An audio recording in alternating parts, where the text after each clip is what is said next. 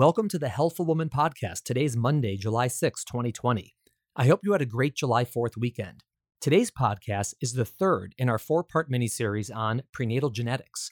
Last week, we had an introduction to prenatal genetics as well as a podcast on aneuploidy screening and testing. In today's podcast, we're all mutated, carrier screening. Dr. Tamar Goldwasser and I discussed the topic of carrier screening during or prior to pregnancy. We discussed the advances in carrier screening over the years and why expanded carrier screening makes more sense nowadays as compared to screening based on family history and ethnicity. On Thursday, we will have the fourth and final podcast in this miniseries. In that podcast, Invasive Testing, CVS and Amniocentesis, Dr. Andre Rebarber and I discussed the options for invasive testing, what they entail, and why someone might choose to undergo invasive testing in pregnancy. Dr. Goldwasser and I touched on this topic last week, and Thursday's podcast will be a deep dive into that specific aspect of prenatal genetics. Have a great day. Welcome to today's episode of Healthful Woman, a podcast designed to explore topics in women's health at all stages of life. I'm your host, Dr. Nathan Fox, an OBGYN and maternal fetal medicine specialist practicing in New York City. At Healthful Woman, I speak with leaders in the field to help you learn more about women's health, pregnancy, and wellness. We're here with Dr. Tamar Goldwasser, OBGYN and medical geneticist, and we're going to talk today about carrier screening. Tamar, welcome back to Healthful Woman. Hi, thank you. So we already spoke about genetics in general and all the advances in genetics, and then we spent a lot of time talking about aneuploidy screening. And I wanted to shift and talk a little bit about carrier screening. And so carrier screening is a little bit different, obviously, from aneuploidy screening, and that the initial testing we're doing for carrier screening is we're actually checking not the fetus, but we're checking the parents to see if they have a genetic condition or carry a genetic condition that they can pass on to the fetus. So step one would be to check the parents. Step two would be to check the fetus. So when we're checking the parents, what does it mean to be a carrier of a disease? Meaning parents are like, well, I don't have this condition. What does it mean I'm carrying something? So how do you explain that to people? Okay, so I'll explain to people that actually, if you look deep enough, most people are carriers for something. So that means that one of your two copies of a certain gene isn't functioning properly. Either it's missing a piece of the DNA sequence, but whatever it is, you inherited from one of your parents a gene that's not going to work properly. But you're healthy and you're fine because you have a second copy of that gene that is working properly. You got it from the other parent. And so, and this is a quality of something called recessive conditions, where if you inherit one copy of a gene that's not working, but the other copy that you have is working, you don't see disease, you're healthy, you're fine. And there, when we find that people are carriers for a certain genetic condition, they'll go back and tell their parents, and the parents will say, "Oh, it's not in my family." But what I'll explain is these mutations or these genetic changes have been in our families for many generations, and it's fine because it's recessive. It's not going to cause disease. You can be a carrier for this genetic mutation and you're healthy and you're fine. It's only an issue if you're a carrier for a genetic condition and you get together with someone who's also a carrier for the same genetic condition.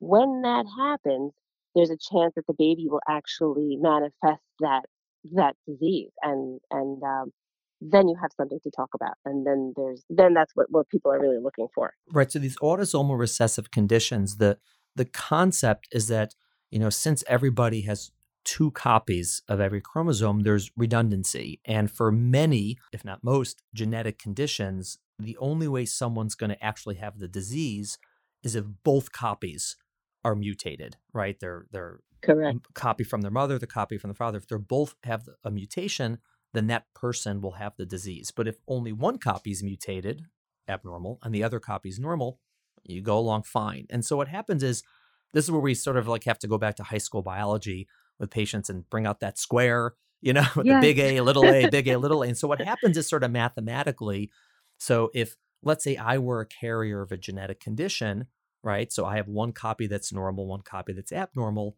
Of my children, half of them, on average, will get the normal copy and half will get the abnormal copy. And again, doesn't really matter, if they do or they don't, because they're not inheriting a disease. But if it happens to be that my wife has the same genetic mutation and she's passing on an abnormal copy to half of her kids, right? So amongst our four kids, one out of four, just by, flipping a coin, one out of four would get the mutation from me and get the mutation from my wife and have a double mutation and therefore have the condition. And so what happens is when we're doing the carrier screenings, we're trying to find out who carries what conditions in a couple to see if their kids are at risk for any conditions that we can test for, and if so, how many. Right. And what's nice about carrier screening is you don't have to be pregnant to do it. So you can just it's just about you. It's about you, the woman, or you, the man, and what have you inherited from your parents. And so usually done by a blood test, but you could also do it by a saliva test, and you'll find out if you're a carrier for something. Now that carrier screening has expanded and we're testing for over 100 conditions, there's a very good chance that you're going to find out that you're a carrier for not just one, but more than one or two conditions. And it's not going to affect your life. It's usually just going to be you're not gonna ever get that disease. You just happen to know that you've inherited this mutation and it's fine, and it just means you're human. Couples usually will do this to say, "Okay, well, are we at risk for something? We're both healthy and our families don't seem to have these conditions, but let's find out if the two of us happen to be at risk to have a baby with a specific condition." So it's just a way to be knowledgeable and even prepared so that you can maybe do something wise or just like explore your options if you happen to be a couple that's called a carrier couple, like at risk. So let's say cystic fibrosis. If you're both carriers for cystic fibrosis, you're not going to have cystic fibrosis, but in theory, like you said, one out of four of your children will be predicted to have the disease cystic fibrosis. And it's just like you said, like flipping a coin. So each time you have a pregnancy together, there's a 1 in 4 chance that the baby will have that disease or that condition. Right. And so, I mean, a few things there are very important and sort of working backwards. Like you said, each pregnancy is 1 in 4. So it's not like if this couple has four children, that by definition, one will have the disease and three won't. It could be that zero have the disease, one, two, three, four. It's just each pregnancy, it's a 1 in 4 chance.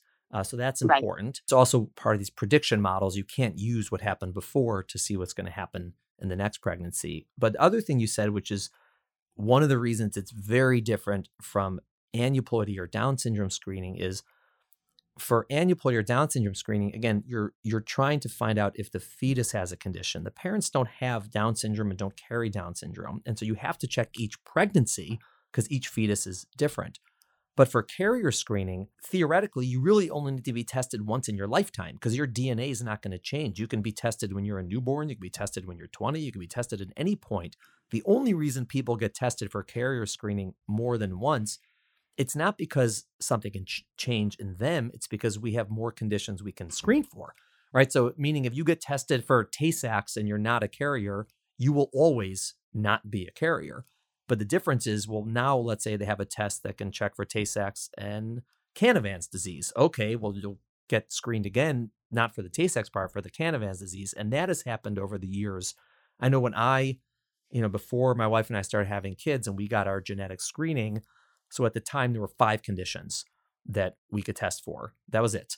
And now the number is over 300 that you can test for. Now, whether you should test for all 300 is something else, but meaning that's what it's done in it. And it's skyrocketed. It went from 5 to 17 to 70 to 200. It's just sort of like, it's not a straight line. The science is exploding on this. But in theory, again, if someone got tested for all 280 whatever conditions and they're negative, they're going to be negative for those forever. It's just if they develop tests for more conditions that you would need to get screened again. I'll tell people, you are a carrier for something. Like we're Yeah, all carriers for we're all something. mutated. Exactly. We just, you don't even have to do the test. I'll just tell you you're a carrier for something.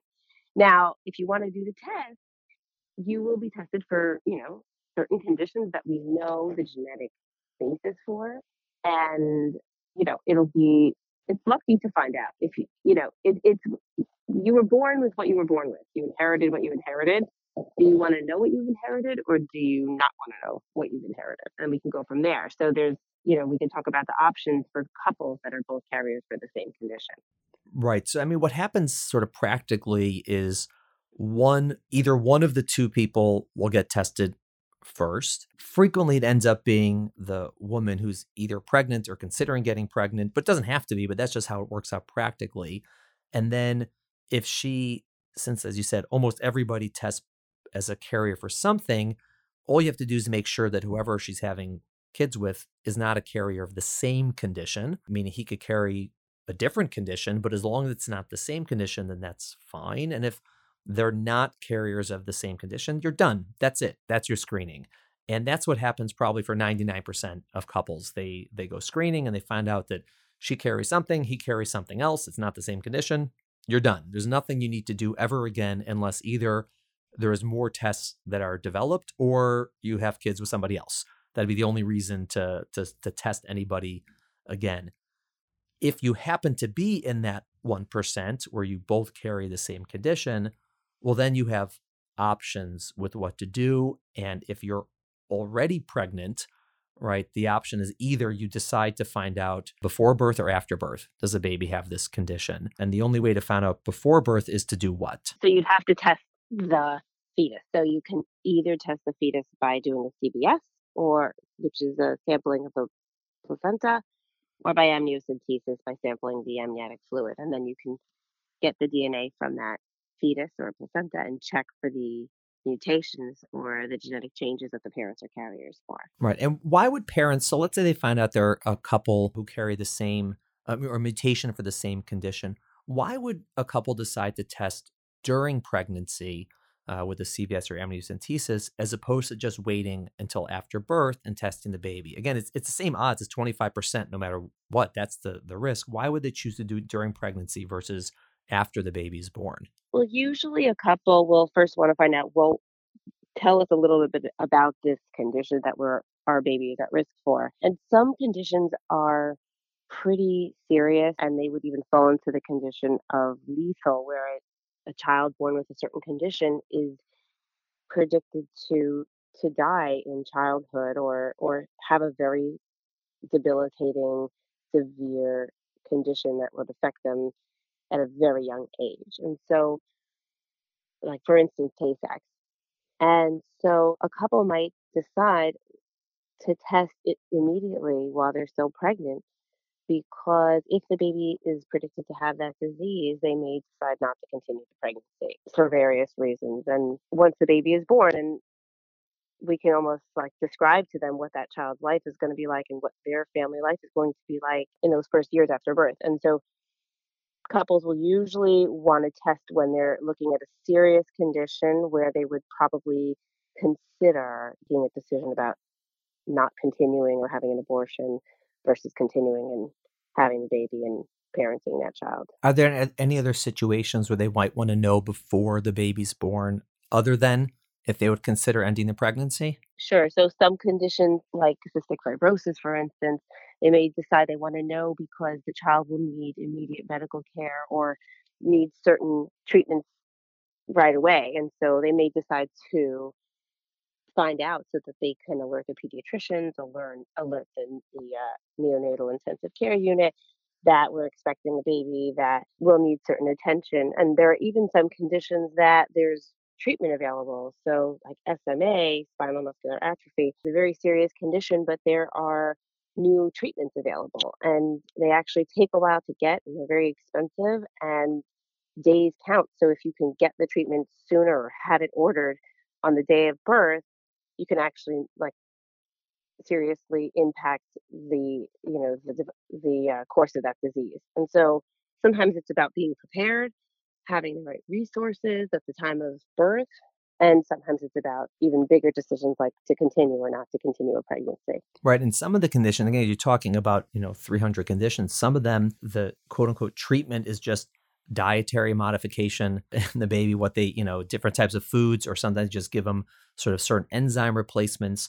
And it's possible that the outcomes would be similar if you found out a couple of weeks after birth versus at birth, but it's possible that these early moments make a difference. And if you have that diagnosis early, again, even if you wouldn't end the pregnancy, but just to know right away, okay, this baby has X condition, we need to do certain things, modifications in how they're fed or, therapies, it can have a big difference. And you're not trying to sort that all out when you're also the parent of a newborn, which is a very Right. stressful time. And, in general, just having a baby is very difficult, to navigate, and to have to sort of sort out genetic stuff at the same time is quite overbearing for a lot of people. Yeah, I mean, it's such a good point. If you find out that you're dealing with a certain genetic condition and you're 20 weeks pregnant, you have a few months to educate yourself and be prepared and go through that emotional roller coaster of anxiety, but then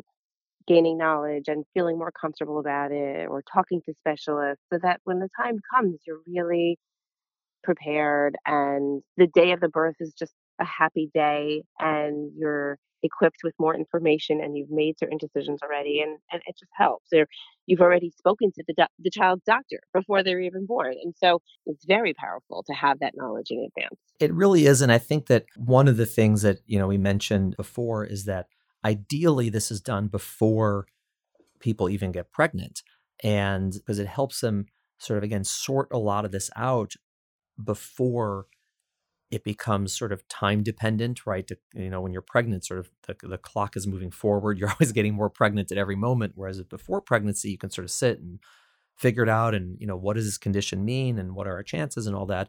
But also, if someone knows before pregnancy, particularly if it's a very serious condition, there are even options to prevent this from happening in the first place, correct? Correct. That's either someone gets tested before pregnancy or they get tested in their first pregnancy and then they have an option before their second pregnancy. Right. So our colleagues in reproductive endocrinology and infertility, they'll see carrier couples. And the couple will say, look, we're both carriers for the same condition. We'd like to see if we can get pregnant and just avoid this rush of having to do an amnio to find out if the baby is affected. So then those couples can go through in vitro fertilization where eggs are harvested from the woman and sperm is collected from the man, and they create embryos in the lab and test as many embryos as are created, test them to see whether they've inherited both copies, which would mean that that embryo is predicted to be affected with the disease, or if the embryo only has one copy of the mutation and is predicted to just be a carrier, or if that embryo didn't inherit any. And so hopefully there'd be enough options and you just only put back embryos that are healthy. And so you avoid that scenario completely. Right. Well, at least healthy for that condition. Yeah. And it's also the interesting thing about it is it's very accurate. Meaning when the lab knows the specific mutation they're looking for, right? It's not just, hey, look for as much as you can. It's say, okay, we need to find out, does this embryo carry this mutation for Tay-Sachs? They can test the embryo, again, before it's put in the mother with a very high degree of accuracy if that embryo does or doesn't have it. Much more accurate than screening for things like Down syndrome or that, which is a much more complex process. But for here, it's pretty accurate. And so parents can, they have to undergo IVF in order to do this. So if they were already undergoing IVF, okay, it's just an additional test. But if they weren't, they don't need to undergo IVF. A lot of parents will choose to undergo IVF and, all the complexities involved with that, just so they don't have to come up to a pregnancy and say, all right, 1 in 4 chance to do a CVS. Are we going to think of an abortion? I mean, all these decisions that they really don't want to have to deal with during pregnancy for, it's just very hard. And they can avoid that entirely if they're just willing to undergo the IVF on the front end. Right. I mean, the hard part is that it's still very costly to Right. do IVF. And so that is prohibitive for a lot of couples, but it's also just it's hard because it changes the whole baby making process. So for the couple, so where let's say the couple didn't have infertility per se, like they weren't having trouble getting pregnant, but now they have to go through IVF, it just changes a lot, and it's very so there's couples that will it's an amazing option, and couples will go for it. And it's true, the lab goes through a lot to be sure that they're testing for the exact mutation. So they'll take the mother's DNA and the father's DNA, and they'll look at the DNA sequence surrounding the mutation as well, so that they can test to a very high degree of accuracy in the embryo to say, okay, here we see the presence of the mother's mutation, and here we see the presence of the father's mutation. And then they will select the embryos that are predicted not to be affected. And of course, they check the embryos for other things as well. They can check the embryos to see if there's aneuploidy or if there's like the right number or expected number of chromosomes.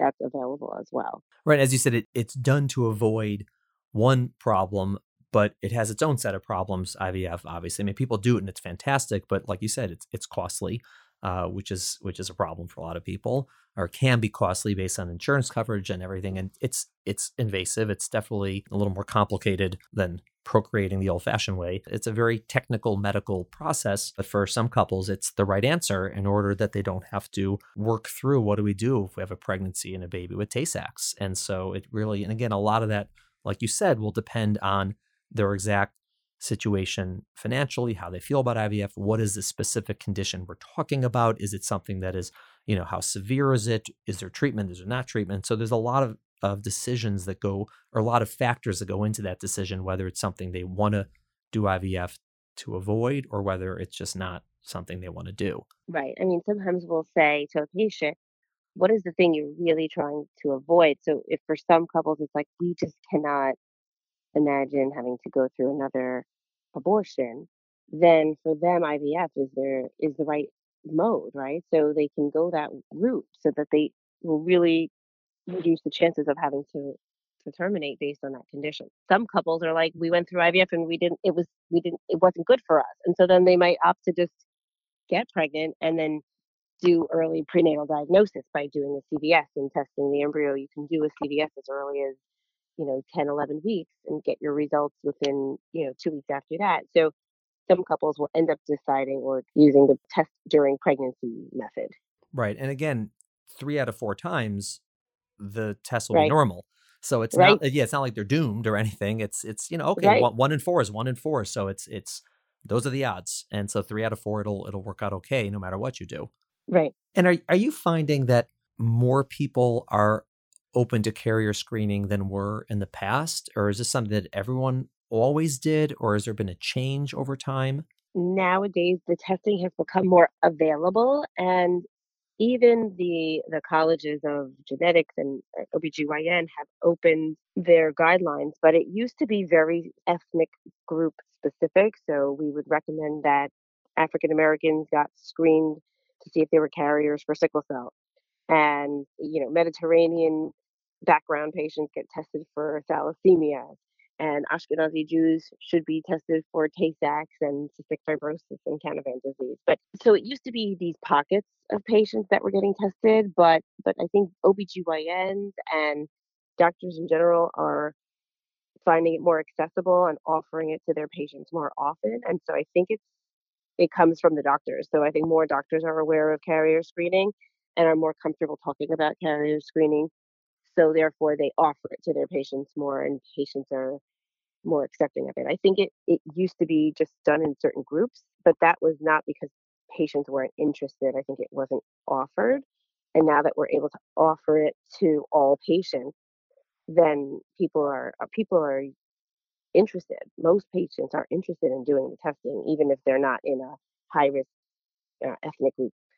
Right. And I think also one of the interesting things is when there was only a handful of tests available, it was sort of, we were always taught, okay, Tay-Sachs is more common in, people who are of, Eastern European or Ashkenazi Jewish descent. So we'll test them for Tay-Sachs. And, like you said, thalassemia is more common, people, Mediterranean background. So we'll test that in them. And there was this very directed testing, say, okay, let's get where are you from, where are your parents from, where are your grandparents from, and sort of figure out where they are sort of ancestrally, and then test them based on that. But now that there's so many tests, and as you said at the very beginning, everybody carries something. And what we've also learned over time is our genetic backgrounds are all shuffled together. And so you find people who are Yes. carriers of anything. And so it's sort of, nowadays, very few people would say, oh, you shouldn't be screened for Tay-Sachs because you're not Ashkenazi Jewish. Because well, who cares if I'm Ashkenazi Jewish? I want to know if I carry Tay-Sachs. Why wouldn't I want to know that? And since the testing is so much easier from a technology standpoint to just test everyone for everything, there's really no reason not to know that information. And so it's not as, we don't have to sort of ration out who gets what test. From a lab perspective, it's easier to just test everyone for everything and then sort it out based on what they carry, which I think is sort of mathematically the better way to do it, because you can't really predict what someone's going to carry based on their ancestry alone.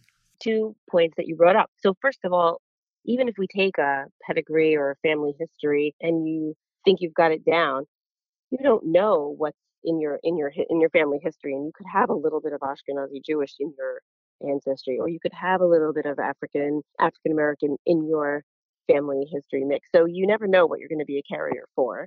And I think it's true that it's just nice to be able to offer all conditions to all people. The problem ends up is that we don't in this country, I don't think we have enough genetic counselors or people who are ready to talk about these results with patients when the results come in. So that's where the shortage comes in. It's like once you find these carriers, then let's say it's a carrier couple, then you just need people who can help those couples. So that's where it becomes hard. But we're lucky. Let's say in New York, we're lucky that we have tons of access to genetics professionals and geneticists and genetic counselors and IVF centers and people who can do amniocentesis and CBS. So I love that we're offering it to all patients, and I wish anyone who wants to know this information, I think, should be able to learn it about themselves and know their own risk. And then they have to be able to reach someone who can talk them through if there's a finding. Right. And I think what's really important for people who are listening and when we talk to patients is the only time someone's really going to need to do a deep dive into what the condition means or what to do about it is only in that circumstance when they're going to have a child with someone who carries the same thing, meaning someone who does this test, and finds out they're a carrier of 3 or 4 conditions. It doesn't matter. Like they don't need to start looking into who in my family has this and who doesn't, and what does it mean, and what happens to babies born with this condition, and who do I speak to? They don't need to do that unless it happens to be that they're in the 1% couple where they carry the same condition. And that's when, you definitely want a lot of counseling, a lot of information, figure out what that condition means. And so even though almost everyone's going to carry something, they don't need to start researching it unless it's something practical for them with having kids. And so I think Agreed. that's a really important thing. So a lot of genetic counseling that happens regarding these tests isn't even needed because people are like, oh my God, I'm a carrier or something, I need genetic counseling. Well, they really don't. Like, you're fine. Like, you're healthy. You don't need to know anything. Most people do this when they're already about to have kids because they want to wait as long as you can before you start so that you can get all the tests that were developed. Only if the couple tests for the same condition. And if they don't, no one needs any counseling about this. You can just sort of put in the rearview mirror. You're done. I tell people don't start learning about these conditions because you're not going to have it. You're a carrier, but you don't need to become an expert on this disease. So I say, like, don't Google it if you can avoid it, and because they can be pretty scary. But I do say, if you're a carrier, then your siblings each have a 50% chance of being carriers, and it would be useful to share that information with them so that they could get tested so that, and then check their partner before they have children to see if they're both carriers. And that's called cascade testing, where you find out you're a carrier. Once you find one carrier, you can actually identify a whole family so that everyone in the family can be informed and be proactive about making good decisions about building their families. One knowledgeable family member can then just share the knowledge with other people, not that they're going to be sick per se, but that they should find out if they're a carrier so that when they're planning to have children they check their partner as well. Right. I mean, that would really only be relevant if the siblings weren't planning on doing carrier screening already. Meaning if Right. there's a family of 5 and they're all going to do carrier screening before they have kids, then it doesn't really matter, about sharing between the siblings because they're all getting screened. But if, someone, let's say the oldest, she decides and she finds out she's a carrier for 2 conditions, and then her 4 younger siblings weren't thinking about doing it, she would say, no, you should do it. And the truth is, even if she tests negative, they should still do it because she could not have inherited something that they could have inherited. And so really it's a nice way to motivate family members to do the carrier screening. But I would not have a family rely on the oldest one to decide if they're going to do carrier screening and everybody else.